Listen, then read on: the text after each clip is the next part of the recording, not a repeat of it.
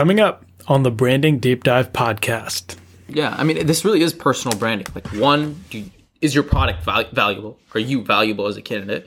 Okay, can you then make the actual advertisement accurately demonstrate the value of your product as efficiently as possible? So you want to work on the actual advertisement and make it really good before you put it in front of anyone, right? Yeah. Then you can work on okay, how do I most efficiently get to the right people, to do advertisements? Targeted. Yeah. It's literally. Really, and I think LinkedIn is the difference between targeted advertising versus let me just throw flyers everywhere, which is what online applications are. Let me just throw my flyer into people's mailboxes. An online application is just like a company's mailbox and people are throwing their applications in their mailbox. Do you really want to do that, or do you want to put it directly in front of someone's face? But again, you got to remember the actual advertisement and the actual product have to be good. So once you've set those things, you can kind of focus on that.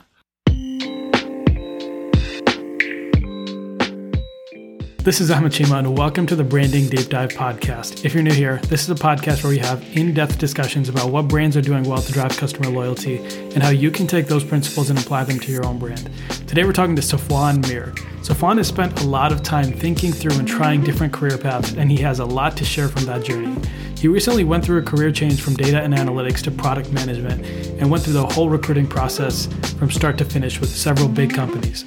In this episode, we dive deep into how to set yourself apart, how to connect with people on LinkedIn, and the role that brands play on your resume. If you're in the job market or are looking to make a career move and you're struggling to get your resume seen, this episode is a must listen. By the way, Safwan is an old friend, so this episode may be a little bit more informal than what you're used to. Now, here's Safwan Mir.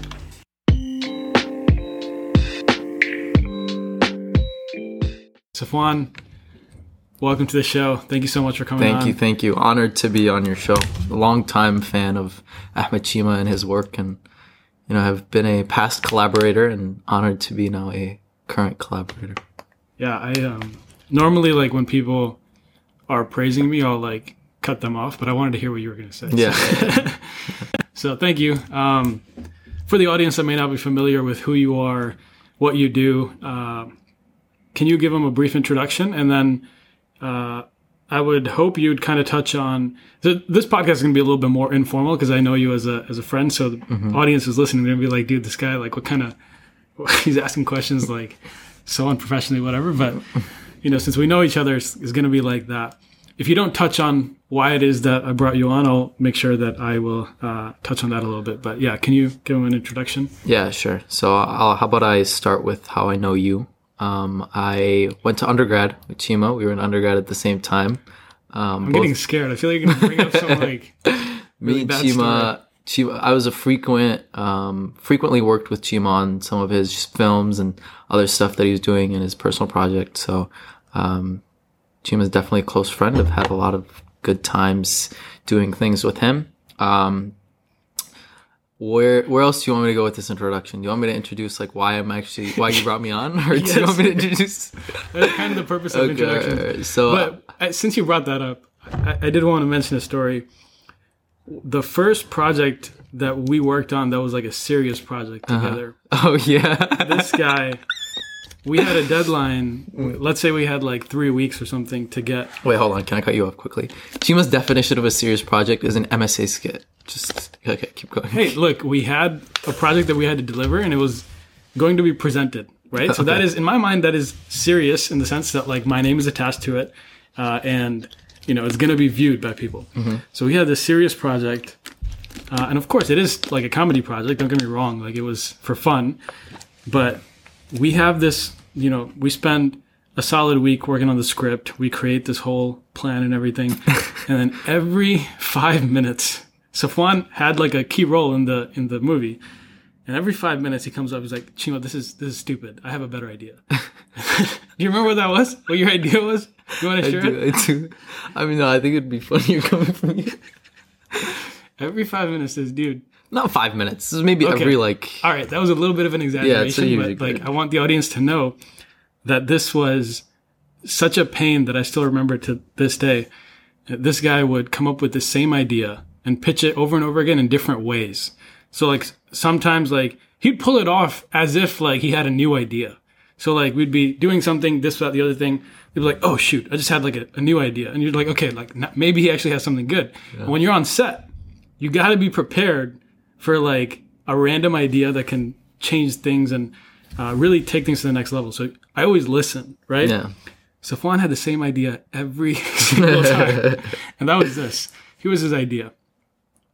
Essentially, it was that, hey, we make this whole skit and the ending is just, at the time, there was a John Cena thing that was going on. Yeah. Can you explain what that was?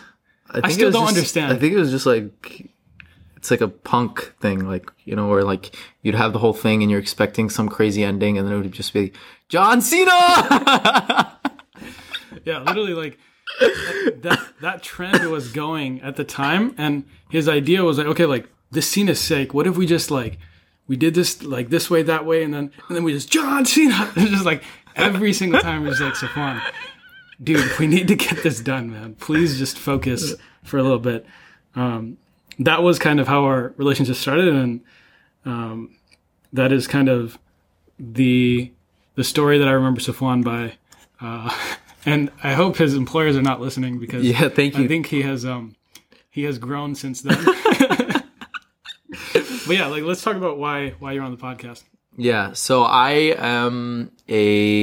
currently work in product and data science. I did my undergrad again with Chima in physics. I did a 1-year master's at the University of Michigan in business. After that, I started working at Capital One.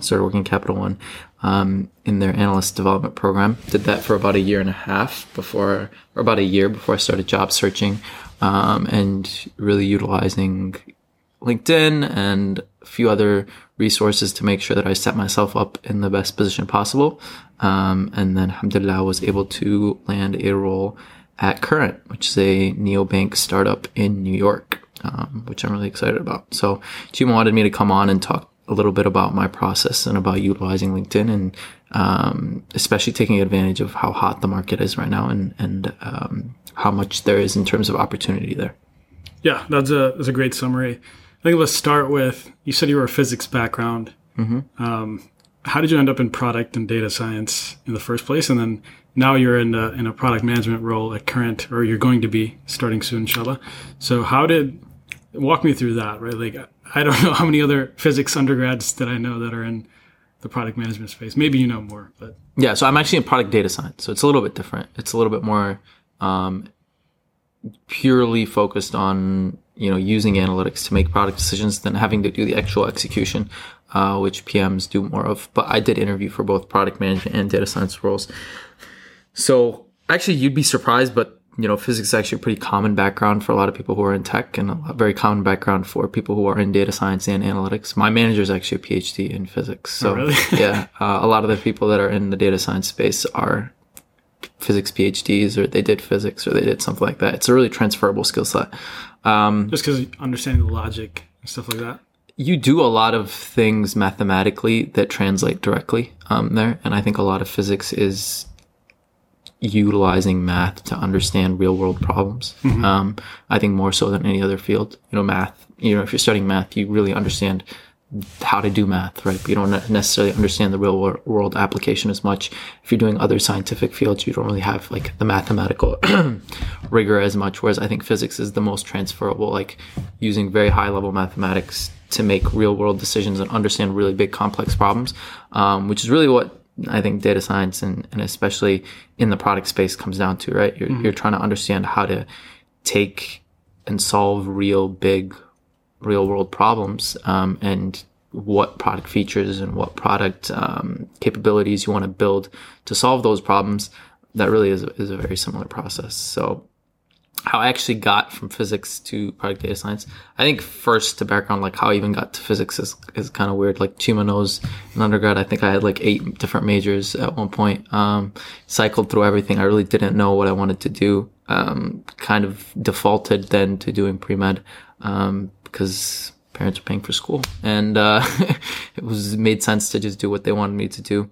Got to my senior year, and I chose physics because I did not want to take biology classes, and it was just a lot more efficient for me to do math. I was good at math. I was good at that analytical skill set, but I didn't really have any idea of like I had no interest in doing academia or doing a PhD or doing any of that, and still hadn't figured out what I wanted to do. I don't think it was until my senior year that I was like, I want to get into the business world and into like the corporate world and do that kind of thing. And specifically, I think I really started getting into economics, and I really started getting into trying to understand the overall economic system a lot more. There was a lot of interest there. So I started running between different options. Like I think senior year is when I was really like, what people are telling me in terms of my career, and just listening to the people around me that kind of view their vocation as just kind of independent of what they want to do. Like it's just a job. Like, most people when they're making their decisions about their career are making decisions like,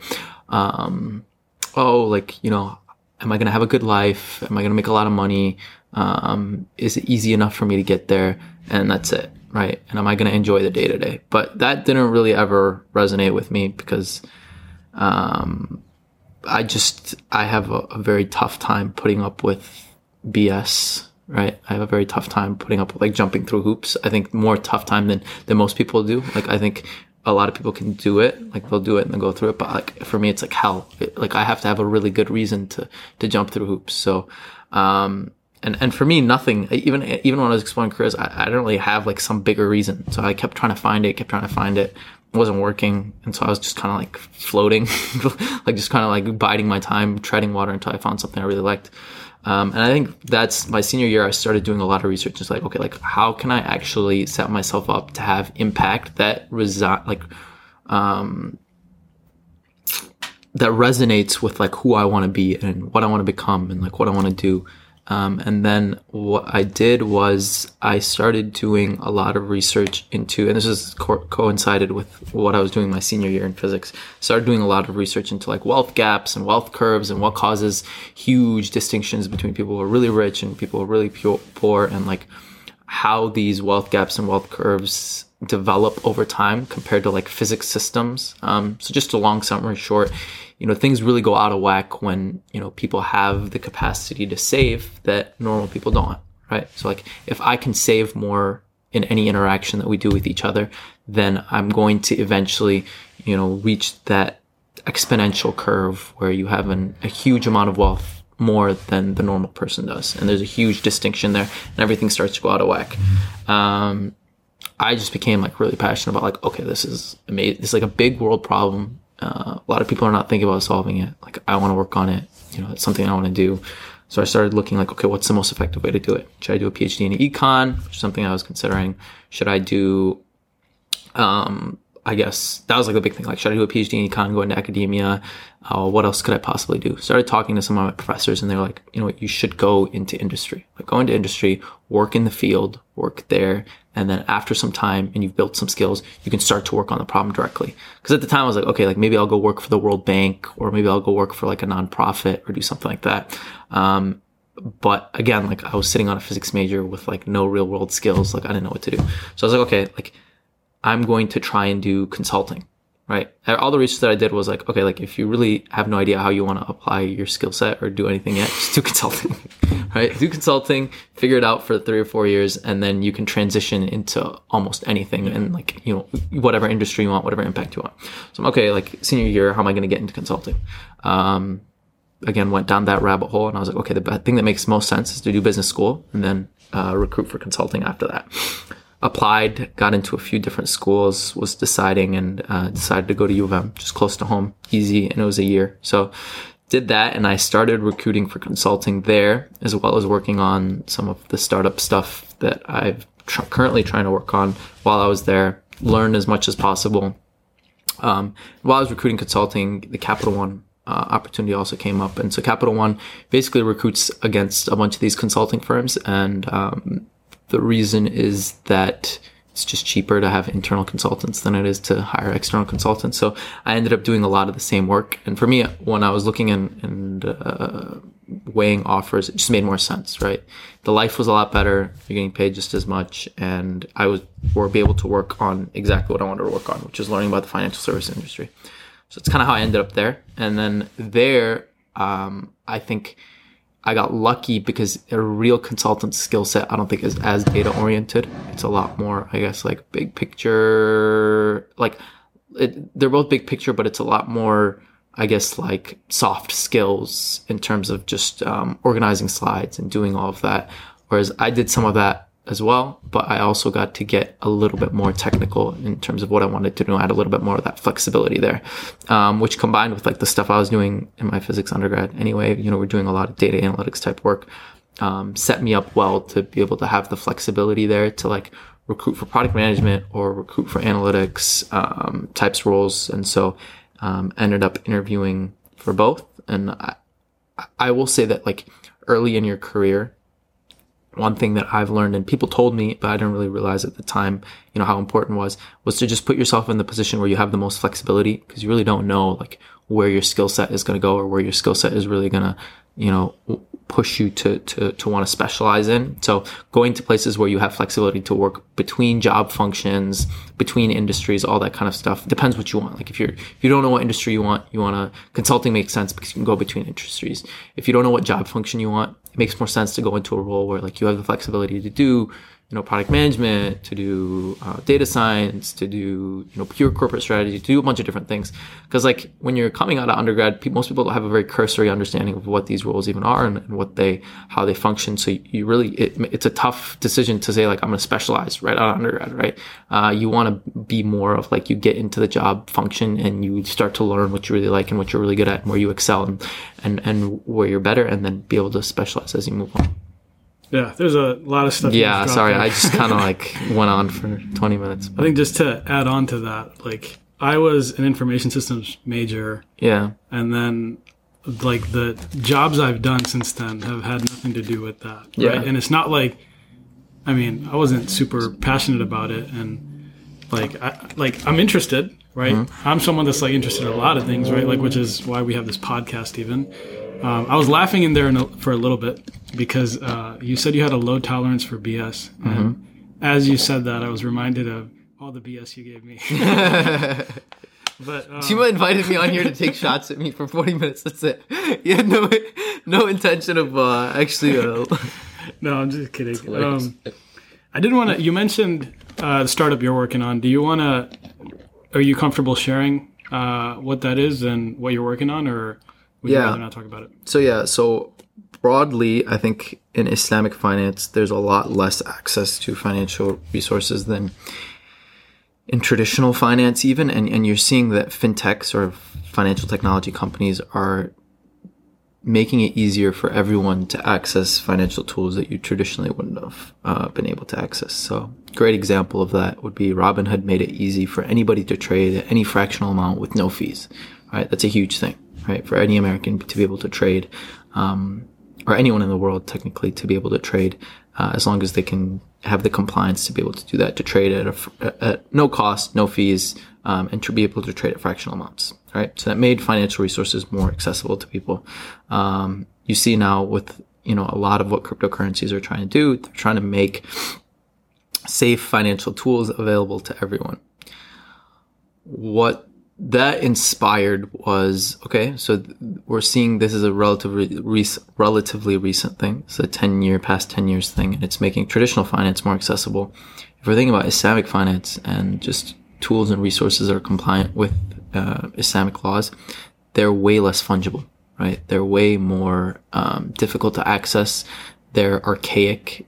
They're really tough for people to get their hands on. And if we look at Muslim countries in general, they're some of the least banked countries in the world. They're some of the least, the countries with the most struggle of actually accessing financial resources. If you think about stories of people actually just storing cash under their bed, probably most likely going to be a Muslim country. So why is that? Two reasons. One, we're pretty poor as countries, and poorer countries have less access to those financial resources in the first place. Secondly, a lot of Muslims are very harsh and strict in terms of like, we don't want to accept, traditional financial systems coming in and spreading and utilizing themselves in their country. So most Muslims are staunch. Like, we're not going to deal with banks that do interest, and we're not going to deal with banks that do that kind of thing. And there's no good good alternatives? There's no good alternatives. There's not really real big, large scale Islamic financial institutions that are able to scale at the level of, big banks or even fintech companies that now are trying to scale at that level, right? So if Robinhood wanted to scale to all of these countries, they could do it. But then, would Muslims be happy with trading with debt instruments and other type of instruments and working with a company that isn't, necessarily compliant with what they're trying to do or what their restrictions are? So for that reason, it inspired us to be like, okay, let's take some of these things that are kind of at the cutting edge of financial technology and try and apply them to Islamic finance and try and make specific Islamic finance tools more accessible. We were working on something very specific. I can go into it a little bit, which was we were trying to build a stable coin. This is probably going to be Chinese to some people, but we're trying to build a stable coin that was backed by Islamic bonds or sukuk. We ran into a lot of problems doing it because even the stablecoin market is just now. So this is 2 years ago. What is a stablecoin? So a stablecoin is any cryptocurrency that has a level of stability, right? It's not necessarily supposed to fluctuate in price a crazy amount. It's supposed to follow some sort of stable price narrative, whether it be a growth appreciation or stay the same price, that kind of thing. An example of stablecoins would be like Tether, right? It's your classic example of a stablecoin. DAO. These are kind of the big ones that you can think of right now, which are just pegged to the dollar, basically, right? Mm-hmm. So it's 1-to-1 to the dollar. It's going to be the price of the dollar. But what we were working on was a stablecoin, and probably you could consider it an investment token, right? So if you're backing a token with a basket of Islamic bonds, it's supposed to appreciate at the rate of those bonds. So all of that's really unimportant. What's really important is that what it was supposed to do is make it very easy for anyone in the entire world to access a safe and Islamically compliant investment mechanism, right? So these basket of bonds, right, you're tracking the market, are going to go up by like 3% a year. And if you can just hold those, right, you can transact in those. There you go. It's much better than a savings account. It's not going to crash and it's not going to go through some crazy ups and downs. And you have a safe store of value for your money. So if you're looking at people that are in kind of situations where they're poor, they don't have a huge amount of wealth, they're able to save small amounts. You might be in a country where it's crazy hyperinflation and you can't deal with hyperinflation. What could you do currently? Like you could buy Bitcoin, hold Bitcoin, you could try and transfer your cash into US dollars and hold US dollars. Or the alternative is you buy this asset, expect a 3% rate of return per year. It's a safe, Islamically compliant tool. And it's a better investment than Americans who are putting their money into bank accounts. It's a better investment than any of that. So now there's a couple, I don't want to name drop because I don't want to get in trouble or anything like that, but there's a couple companies that are doing, under the banner of Islamic finance, right? Mm-hmm. Are they not doing anything like this, or like, are they working on, I know there's like a mutual fund, there's mutual funds, there's ETFs that are quote unquote Islamic. Yeah, those are all fine. This is the thing. ETFs and mutual funds are targeted at people who live in developed countries, right? Oh, okay. You can't invest in an ETF or mutual fund as some random person from Bangladesh, right? Mm-hmm. You can't invest in an ETF or a mutual fund. Sorry to our Bangladeshi listeners. Oh yeah. Actually, you can't invest in crypto either from Bangladesh. It's funny, but if you're living in the majority of these countries, not like you can go and invest in the U.S. Stock exchange. You can't. There's KYC laws. It's like very, very difficult for you to be able to go ahead and have access to those tools, right? Like me and you can access an ETF. Yeah. Me and you can access a mutual fund. This coin, or like what we were trying to do with this coin, wasn't really built for us, right? Mm. The whole point is, and this is kind of where crypto is trying to disrupt the market, is it's giving huge widespread access to hopefully anyone, right? Why do you think people in Venezuela or people in countries where their currency is hyperinflating overnight are flooding to Bitcoin? Why? Because their governments are blocking them from transferring their money into dollars or into any other asset. So they have to, through side channels, transfer their money into Bitcoin and hold their wealth in Bitcoin because their currency is inflating overnight.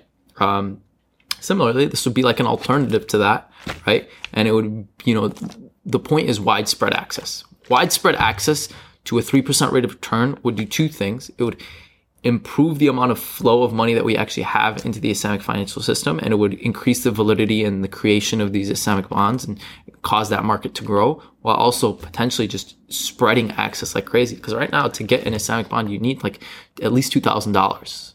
You know, what percentage of Muslims in the world have that kind of cash just sitting around? Also, you need to, they're like limited exchanges. Like, for example, like Britain, for example, does some Islamic bonds that they issue. And it's like an auction. Like, you know, you have to come in and bid, do all this kind of stuff, and then it sells out. And you have no diversity there because you might be able to buy one. You can't buy a bunch of them. So we kind of take care of all of that we were hoping to take care of all that on the back end, spread out those tokens and do it. We have kind of, like, that was the initial idea. Mm-hmm. We've kind of transitioned from there. We just didn't think that it was realistic at the time, into a few other ideas, that we're still working on and we're still kind of trying to come up with. But the big kind of, goal that we had was, you know, we want to take some of what we're learning in the tech industry and in the finance industry and, like, you know, what's happening on the cutting edge of fintech and be able to apply it to Islamic finance to make, you know, real Islamically compliant tools accessible there. Yeah, that's really cool.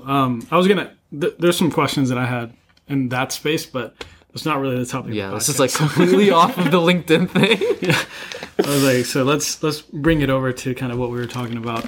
So the reason why I brought you on and asked you to come on is because you're someone that recently. So let me backtrack, right? So most people, when they're trying to apply for a job, they go on like LinkedIn, they go on whatever it may be, Indeed, right? And they look for jobs and then they submit their resume, right? Mm-hmm. And I don't know what the statistics are, but it's probably like really bad in terms of like success rate, especially at large corporations, right? Yep. Like you have that filter that checks your resume for like keywords or whatever it may be. And then from there, like you're lucky to have like a recruiter look at it, right? Mm-hmm. And you're someone that in the last couple of months has had numerous interviews and numerous offers as well. So just wanted to pick your brain on what some best practices are for people that are in college or even people that are looking to make a career switch. How do you actually make sure that your resume is getting looked at in the first place? And then from there, I think we can talk about the actual interview process, how to do all of that. But let's start with, I know you're one of the few people I know that pay for LinkedIn Premium. Yeah. Right? So let's talk about that, right? Like, is LinkedIn how you're doing all of this? Yeah, I mean, I think LinkedIn's like a fantastic tool. You know, you have even more than necessarily like helping you get a job. You just have access to so much information that's really, really valuable. And I think the number one thing that I'll say is that if you're going on the journey of trying to understand the job market and trying to understand where you want to go and trying to understand what kind of roles and companies you want to be in, you know, information is your best friend, right? And to be able to access a database of people with their employment history and where they're working at and who they're connecting to and who they're, you know, what they're posting and all of that, that's invaluable, right? So like, and the reason I pay for premium is you can search up an unlimited amount of people. And a lot of time that I spent like figuring out where I wanted to go and like what type of places I wanted to work at and who I potentially wanted to work with was stalking people and seeing like who's worked where, like what have they done, like where are they at in their career now, like, you know, you want to gain as much of that information as possible because it helps inform you on like what kind of decision you want to make. Even if you're saying like, okay, like I want to be somewhere in 10 years, find the people that are where you want to be in 10 years, figure out exactly what they did. Start to develop some sort of pattern of like places that make sense to gain that learning. Let me give you a perfect example. Let's say you want to get into, you want to get into product at a very specific company, right? You can, or like a very specific program, you want to get into the RPM at Facebook. Go look at what people did before they did the RPM at Facebook. Go look at what schools they're at. Go look at, you know, what kind of projects they've done on the side. You know, build like a comprehensive list of all of that, you have a lot of ideas of what you can do to set yourself up to get there. Yeah, am I below the bar on any of these things, right? Am I below the bar in the quality of school that I'm going to? Am I below the bar in the type of internships that I've had? Am I below the bar in the extracurricular stuff and type of person and profile the person is? You can benchmark yourself. It really is a way to benchmark yourself against people that are going for or in the same position that you're looking to get into. I think that's invaluable. If I'm looking to make a career switch right now, I need to go to LinkedIn. I guess you start with the position you're trying to get to, and then working backwards from there. What did the people that are in this position do to get there? Yeah. Right? Now, is part of the process, part of what you do, also reaching out to people and connecting with them? So of course. How do you, like, I just feel like for me, and I'm sure I speak for some of the audience members here too, is that like reaching out to someone that you don't know on social media is just weird. Right? Like, no, I don't think so. For me, right? Like, so what is some... You just got to get over it. Just got to slide in people's DMs, bro. You just got to go and be like, hey, like... is there, like, what do you, like, let's say you brought up the Facebook RPM program, right? So let's talk about that, right? You find someone on LinkedIn that you think is pretty similar to your background and can offer you some feedback, some advice for how to get into this. How do you slide into that DM? So you just say, I mean, I don't think you have to be anything crazy about it. This is what you also need to realize is like the people who you're reaching out to have less time than you do. The worst thing you can do is waste someone's time, right? So get to the point right away. Hey, I really liked your background, really interested in the Facebook RPM program. Would love to get advice on how you got there and what you did, and what you can. And yeah, basically, would just love to get advice, blah, blah, blah. Then what I would do is just, again, like be very clear and concise about what you need to know from the person, right? Are you looking for a referral? Are you looking for this person to tell you, tell you what they put on the resume? Are you looking for this person to talk to you about the interview process? Like be very specific and precise about like what you're asking for, and then go from there. Okay, so... But don't like overstress it. Like I think a lot of times people will think that they have to send this like template message that will get people to respond. And then once they get the template message, you get them on the phone and then you ask them all these interesting questions. And then once you ask them all the interesting questions, you do this and you build a relationship with them. And then after a while, they help you out. I'll be honest, people don't have time for that. Yeah. I don't have time. Like if someone's going to hit me up and they're going to ask me a bunch of inane questions for 30 minutes before they get to the point of what they want. What did you say? What kind of questions? Inane. Word of the day here. What does that mean? It just means like mind-numbing. Like, I think it better mean that because if it doesn't, I'm going to sound so stupid. Hold on, let me look it up.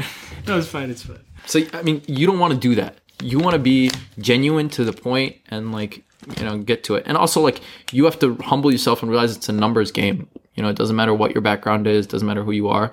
The majority of people are not going to respond to you. It's reality. Like for you to expect that like 50% of people to respond to you, I don't know who you are, but for me, that's not how it worked. I think I sent out like over 100 messages and I got like 10 to 12 responses. Even that's, compared to like cold. So I'll give you an example here. I think a lot of people, and this is kind of what held me back when I was reaching out to podcast guests is like, man, I don't have connections in the beginning, right? Mm-hmm. And so I finally just started like cold emailing people and like 90% of people won't respond. Yeah. But really all that matters is like you get that one person. You're the one person. You get 10 people. That's it. Yep. And then that opens the door for something else. That opens the door for something else. 100%. You need to just start shooting your shot. Ooh. Yeah. Shoot your shot. You need to start just... yeah. 2021. You need to just start reaching out to people. You start asking and not get hung up on... one person not responding, another person responding. I think the advantage right now too is it's a candidates market. So the majority of people who are hiring or they're trying to hire. But this is what you also have to realize. You connect with one person. Let's say, for example, you want to work at Chima. What's a company that you want to work at? I don't want to work at a company. All right, okay, let's just say let's create hypothetical. Chima wants to work at Amazon. Yeah, let's say Google. Okay, Google. Work at Amazon. Yeah, let's say Google, right? Well, Chima wants to work at Google, and he wants to work in Google in what function? Chief Executive Officer. Okay, all right. You're really aiming high there. Let's just say you want to be a PM at Google. you do something as simple as connect with a few PMs at Google on LinkedIn. Maybe you don't even send them a message yet. You just go through, connect with as many of the PMs as you can. Connect with as many of the recruiters as you can as well.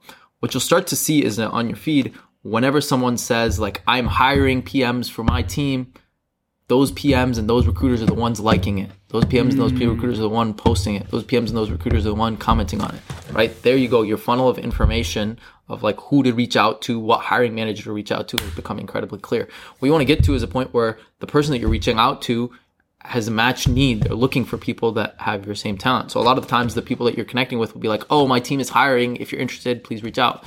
Oh, or the recruiter will be like, oh, I'm hiring for this position. If you're interested, reach out. So that first person you connect with, that first person you message might eventually lead to that person who you can connect with for the job.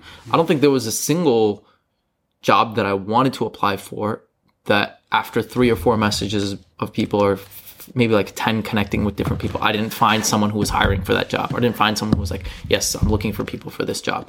It really, like, it's a short funnel. You'd be surprised how short that funnel is of people to get to the person who's hiring for the job. And then once you have that, I mean, you can just put your resume right in front of the person hiring for the job. There's no better way to cut through the funnel of this thing. So the way that I really like to think about it, and this is the way that you think about, you know, a lot of kind of any kind of product decision or anything like what is the funnel to be able to get to what you want, right? So if you're thinking traditionally, like most people apply, you send your resume into an online portal. That resume is then amongst thousands of resumes that the recruiters look at. Maybe they don't look at, maybe AWS or whatever system looks at it. They get to the recruiter. Then the recruiter looks at a certain amount. Then those resumes then get to the hiring manager. The hiring manager says, okay, fine, like we'll interview these people. Then you get into the interview process, right? If you can cut through that whole funnel and get straight to the hiring manager, your rate of success is improved, right? Because at each level of that funnel, the amount of people that get through it is less and less and less and less and less and less, right? So like at that first part, actually like the filter or like the amount of people that get cut out is the most at the earliest parts of the funnel, right? So like of the people applying online, maybe 1% are actually getting looked at by the recruiter, right? And of the people getting looked at by the recruiter, maybe like 10% of that is getting to the hiring manager, right? So you've you've much increased your odds by cutting through those layers of the funnel, right? So if you're confident that applying online, and you might be in a position where this is another thing to think about, is a lot of this is there's certain things that are being looked at each level of the funnel. Like, where did you work previously? How much experience do you have? Where did you go to school? What type of role did you have before? If you think that you're already at the top of the funnel on each step, yeah, just and I did this too. I shot my application in a bunch of online portals. I think I got like one interview that way, one or two. No, I got a couple of interviews that way. But the majority of my interviews came from reaching out to people directly on LinkedIn, talking to people directly on LinkedIn. Why? Because I could cut through that whole funnel. And again, like with that funnel also comes time. It takes 2 weeks for these applications to get reviewed online before they get to the recruiter, and then a week for that, and then a week for them. It takes forever from when you apply to online to actually getting it. So you might not even coincide with what your timeline is, right? If you want to just cut to the chase and cut to the point and save time, it just makes sense to subvert the line. It's like cutting in line. It's like cutting in line and putting your resume where you want it to be. So it's just a lot more effective. I think I hear a lot of people that are like, bro, I'm applying so much. I just applied to 20 jobs today, blah, blah, blah. And like, I'm not hearing back. It's like, yeah, you're not going to hear back for like 4 weeks. And you might hear back of one from 100, or maybe one from like 300, one from 400. Again, it depends like there's other things in that from how good is your resume? What's your previous experience? How much are you polishing up your things? There's just many, many things that you can do within the process of looking for a job that increases your percentage of success at different levels in that funnel. First thing before anyone does any of this is like make sure your resume is amazing, right? Make sure that you know exactly what you're applying for, and make sure on your resume it's exactly made so that if anyone can look at it in like 15 seconds, they know that like, oh, this guy is looking for this job and this guy has the skills to fulfill this job. Because the majority of people are not looking for your resume for more than 50 seconds. That's a huge thing. The next thing is, again, like if you're using LinkedIn or that kind of thing, make sure your profile is set up for that too, right? That is going to increase your rate of success at any of the levels of these funnel that you want to be at. Then the next thing is to, again, make sure that you actually have, like even before that, is to make sure that you actually have the transferable skills. Like, does it even make sense for you to jump into this role, right? I do, again, think that it is a hot market, so you can kind of overshoot there's a lot of jobs that I got interviews for that I was not even remotely qualified for. You know, even if you think about years of experience or that kind of thing. In fact, none of the roles that I interviewed at matched up with my years of experience, except for one. So be ambitious there. There are things that you can be ambitious for, but make sure that you understand where your experience puts you at, and you're setting yourself up best with that experience.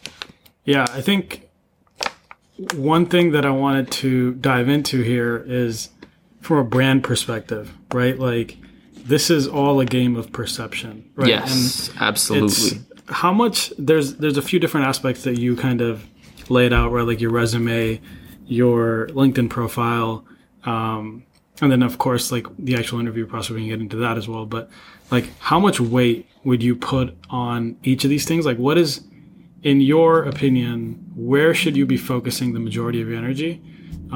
Based on what you're saying, it sounds like the actual process of getting like networking leads, right? Like, how I'm getting this is that, you know, someone who knows you is much more likely, like if I'm putting my weight behind Safwan Mir, right? Like, that is a stamp of approval from someone that's already in the company, and oh, hey, check this out.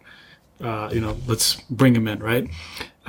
So I actually disagree there. I don't think that really makes that much of a difference in the hiring process. No, in the reaching out on LinkedIn and stuff? So again, like, just to clarify, right? If you're trying to get me a job at Amazon. No, I'm saying I'm hiring. Oh, you're hiring. Yeah. Okay. And so like, I know Safwan through LinkedIn, even it might be a second connection or whatever, right? Like, he reached out. But again, the 95% of the people that you're reaching out to they're not real connections. Do you know what I mean? It's not people that you've known for years who's like, yeah, Chima's amazing. I need to hire Chima.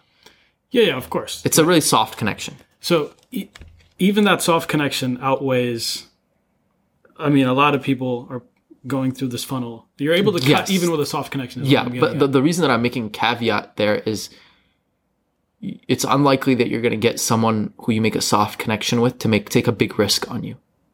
Do you see what I'm saying? So you don't lose the perception that when you make a soft connection with someone, you're making sure that you're viewed. Yeah, right? Yeah. You're increasing your visibility. But if what is being viewed is below par, you're not going to get past the process, right? There again is. So I didn't mean to cut you off in your question, but the way that I prioritize it is, number one is your experiences themselves, right? Is what you actually have, like what substantially you have, right? If you went to Harvard and you already are a PM at Google and you've done it for 2 years and you got promoted 2 times,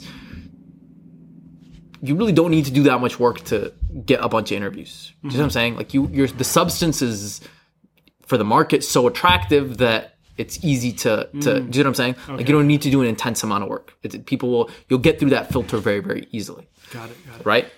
But so that obviously the most important thing is the experiences, and you can kind of benchmark wherever you think your experiences are, or like how good your experiences are, and whatever you have. The next point is like the very next important point is your resume, right? Because that's what people actually will look at. It's like, okay, do we interview this person, right? That's where you have to very clearly tailor your experiences or make your experiences seem as good as possible, right? So that's where the difference is between like someone where they're like, and again, like, this is where brand value goes very far, right? So like, if I see that someone's a PM at Google, I'm like, oh, like, you can do the job, right? You can probably do the job. You can probably do the job at my company. Yeah. Whereas if you don't have that experience, you have to demonstrate that you could do the job. You have to demonstrate that you have the skills to do the job. And to do that is where you have to make that resume very clear and distinctive in showing someone, I can do the job, right? So there's a lot of tips that you can give someone there, but you really want to have it be like evidence-based. Like, what did you do that shows me you can do the job? What kind of are the coolest experiences that you have on you? What's going to make me want to give you a chance, right? So that's like the very first thing. Once you have that, and again, like, I think like I really worked on my resume, and like, I think I knew that there was brand value with Capital One and where I worked at and being at Michigan, and that kind of helped out, right? So, but I knew that I was just going to make these things as well represented as possible on my resume. And when I did send my resume, I had like a 90% success rate, right? So I made sure that like my success rate when I got to a level of the funnel was very high. Do you see what I'm saying? Because you could do all the work to get your resume seen by 30 hiring managers, which is a lot, right? That would be a lot of work. But if your success rate then is like 10%, it's going to be tough. What's the point? Yeah. What's the point? So you really want to maximize that success rate by focusing on what you can focus on, which is the very first thing is your resume. And if you're in college doing this, make sure your experiences are good, right? You get one big name on your resume, or you get one kind of indication that you can do the work, and it becomes a lot easier. If you're not at that stage, you're trying to get that first gig, you're trying to get that first role, trying to get the validation. That resume is so important because you can now demonstrate that, like, take a chance on me. I have the skills, and like I can very clearly show you I have the skills. Like what I did actually is I found someone who I wanted to do what they were doing. And this was very early in the process. I was actually in the office with you. I was working on my resume, like 6 months ago? Yeah. So I found someone who was exactly where I wanted to be. He worked at Goldman, and then he worked at Coinbase. And so I was like, okay, like how did he do that? Like how did he went from investment banking into PM, and I wanted to figure out exactly how he did it. So I was like, okay, can I see your resume? Can I see how you demonstrate your experiences? So I really got to see like, okay, like I knew what made this person attractive to companies, but I got to see exactly what it was. I got to see exactly what he highlighted, exactly how to do it. I kind of built, and I changed my resume based off of that. And I ended up getting way more success after that. So the previous resume that I had wasn't getting nearly as much success when I was just kind of coldly trying to do it. When I did that, and I was like, oh, bang, I'm way more confident in what I'm showing the hiring managers, because it's like, oh, like I know what I'm showing them is attractive. So if I can get to them, I can show them something is attractive, I'm going to get the interview, right? So that's the most important thing. Do that before you do anything else. Like make sure your resume is on point, and make sure that like you benchmark it against people who are doing or have done exactly what you want to do, right? Like if you want to get into a certain role, benchmark your resume against people who are in that role, right? Maybe even benchmark your resume against people who have similar experiences to you who've gotten into that role. Right. I also reached out to someone who was at Capital One who got into Facebook's RPM, and I looked at what he did and all of that. So I knew kind of like what I needed to do to put myself at that level of like, oh, okay, like this person's attracted enough for us to interview. Because if you don't have that confidence going in, it doesn't matter who you get to, they're gonna be like, oh, this person's not someone we want. It doesn't matter who you talk to. You could talk to literally the hiring manager, and they'll be like, oh, sorry. Yeah. No, that's a really good distinction that you made there. And I think as you were saying that, my mind is going to like just the parallels in actually setting up an effective funnel in small business, right? Like, it's one thing to get people on your website, but then it's another thing to get people to convert. Yes, right? exactly. So like you can pay for ads, you can get people on your site, you can give influencers, but that's not necessarily going to convert into sales until what's on your website is actually captivating it. You communicate the value you provide to the customer. Exactly. Right. So it's the same concept there. It's interesting that you mentioned to benchmark yourself against other people. I think small businesses can do the same thing. Just look at other businesses that are doing well in your area, exactly, in your industry, and just see what they're saying and how are they communicating the value they provide, and kind of steal a page from their playbook. Yeah, I mean, this really is personal branding. Like, one, is your product valuable? Are you valuable as a candidate? Okay, can you then like make the actual advertisement accurately demonstrate the value of your product as efficiently as possible? So you want to work on the actual advertisement and make it really good before you put it in front of anyone, right? Yeah. Then you can work on like, okay, how do I most efficiently get to the right people, to do advertisements? Targeted, yeah. It's literally... So really, and I think LinkedIn is the difference between targeted advertising versus let me just throw flyers everywhere, which is what online applications are. Let me just throw my flyer into people's mailboxes. Like, an online application is just like a company's mailbox, and people are throwing their applications in their mailbox. Do you really want to do that, or do you want to put it directly in front of someone's face? But again, you got to remember the actual advertisement and the actual product have to be good. So once you've set those things, you can kind of focus on that. Yeah. Another thing I wanted to kind of get into here is on the note of having those brands on your resume, right? Yeah. Like you kind of touched on this here a little bit. You mentioned, you have Michigan and then your experience at Capital One. I guess let's start with how important is it to have a couple of those and what difference it makes in the actual process? And then for someone that's in college that's looking to get some of that, like let's say I have nothing, right? Like I don't even know what I want to do with my career. How do I start getting those experiences that I can put on my resume and, leverage those for more opportunities? So I'll say that the value of brand is two. One is the general perception that people have of it. And the second is if there's people who have a commonality with that brand that you can connect with. So the first thing I did actually, when I was in my job search, was I looked for people at Capital One who had left, right? So I looked for people that had been in my role and they had left. And that was really easy. Like I found a bunch of those hiring managers, and I think I had like a 95% success rate with those people. Why? Because they knew exactly what type of work I did. They knew exactly that, like, my promotion schedule and everything demonstrated that I did good work. And once I reached out to them, they were like, oh yes, definitely. We love people from Capital One. We would love. That's what the recruiter sounds like.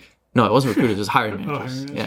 Yeah. They were excited. They were all excited those were the earliest interviews I got, and they were easy. And actually, I got interviews for stuff that I wasn't qualified for. So one of the people that I hired had moved. He was a vice president at Capital One, moved to another company, and he was hiring for senior product managers. So it's 8 years of experience.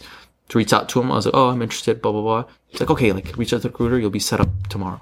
And why? Because purely from Capital One. Again, there's another 2 or 3 people. They were all like, oh, okay, we love Capital One. People love to get you in. So that was the easiest funnel to get in, right? And so again, you have to remember that works with companies really, really well. If you have alumni from companies that you're working with, or people that are hiring that are directly in the company, they know your work directly. They know what you're doing. They know exactly who you are. So it's super easy to reach out to them. With schools, it's a little bit less impactful, but still impactful. If you reach out to a fellow U of M alumni, or I went to Wayne State too, a fellow Wayne State alumni, that's a good place to connect. And again, that goes to how much camaraderie there actually is in the school, and how much people are wanting to help you because you went to the same school with them. It's a little bit different because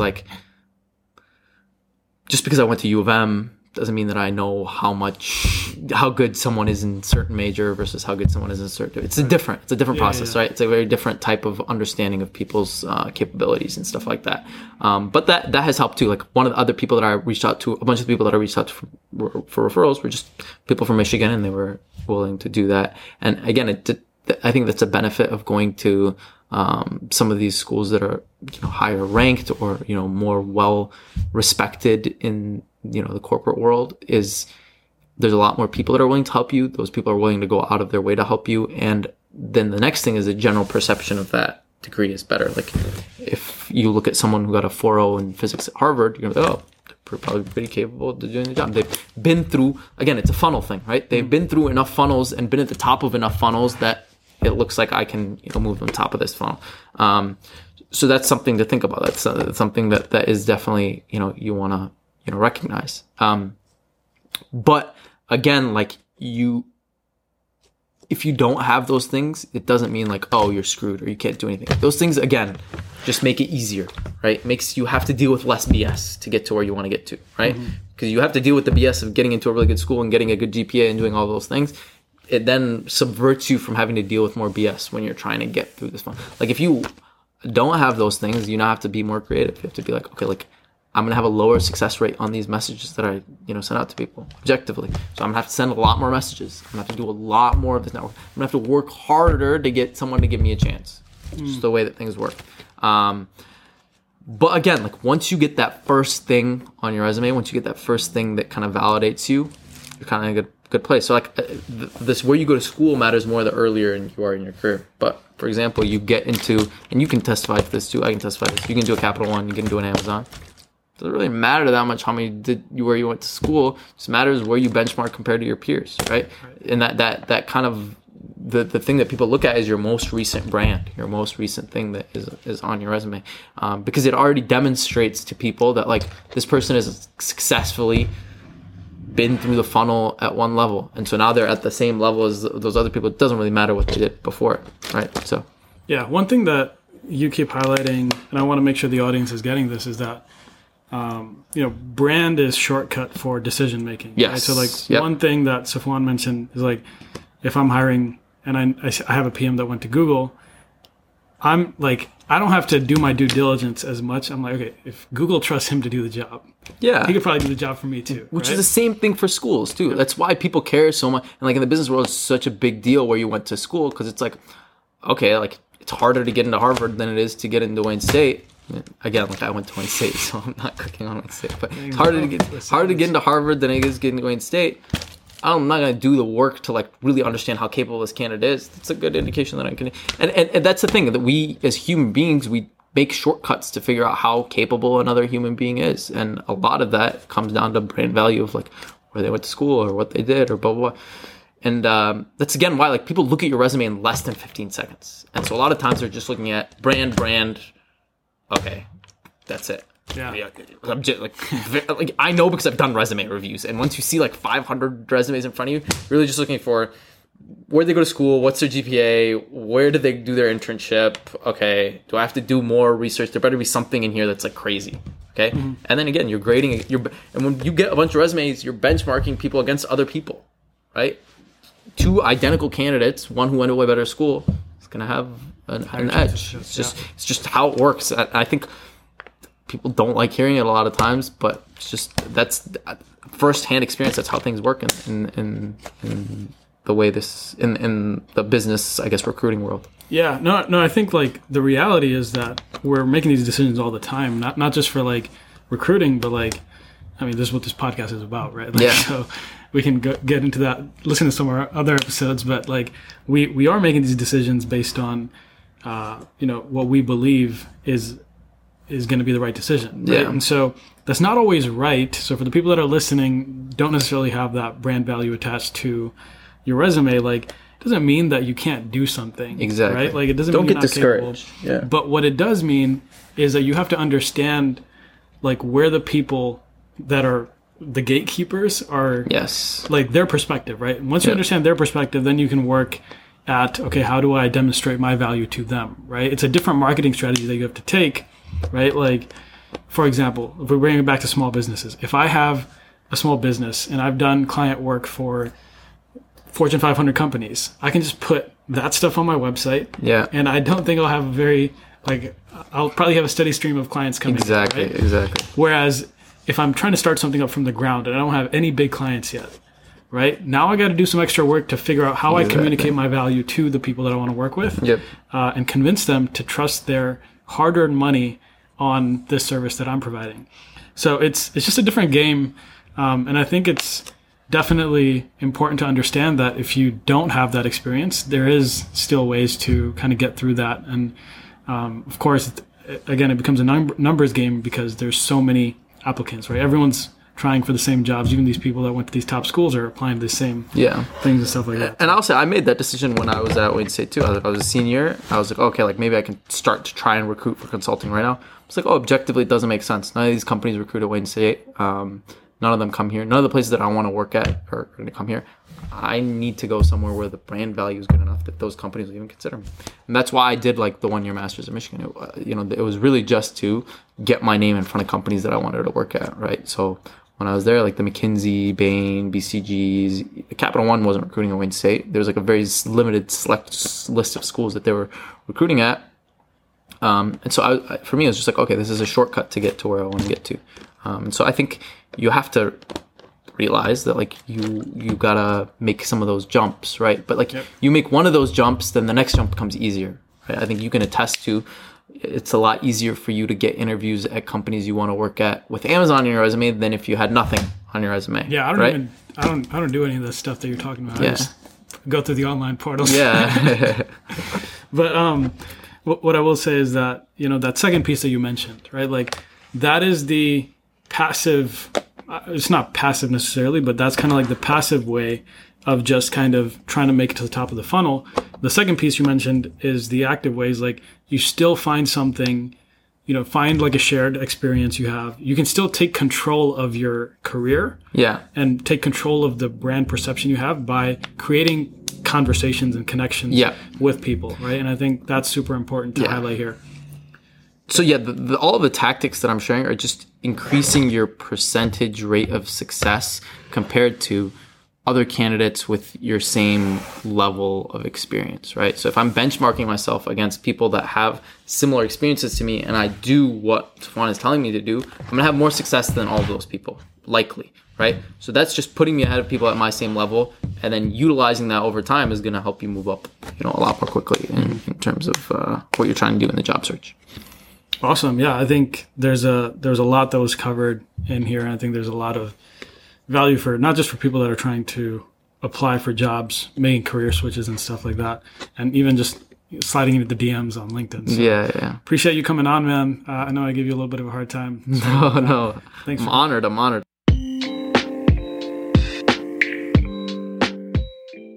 So I found an article that says for an average online job posting, 1,000 individuals will see the job post, 200 will begin the application process, 100 will complete the application, 75 of those 100 resumes will be screened out by either the ATS or a recruiter, 25 will be seen by the hiring manager, 4 to 6 will be invited for an interview, 1 to 3 of them will be invited back for a final interview, 1 will be offered that job, and 80% of those receiving an offer will accept it.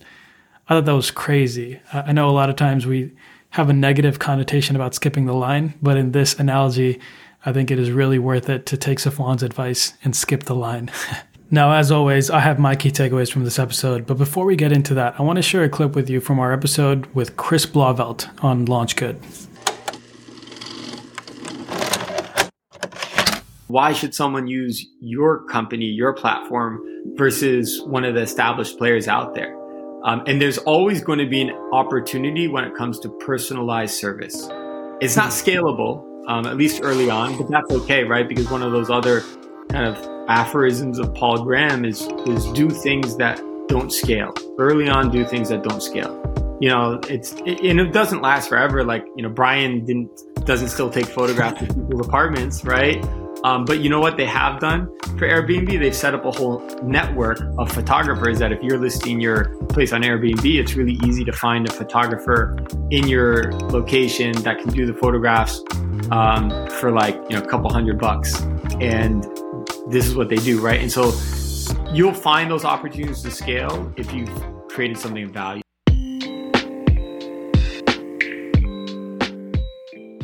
If you enjoyed this discussion with Safwan, I am sure you will enjoy the discussion with Chris. Check it out wherever you're listening to this episode. It is episode number 28. Now, here are my key takeaways. Number 1, start shooting your shot. Find people in the positions you want to be in and figure out what you need to do to get there.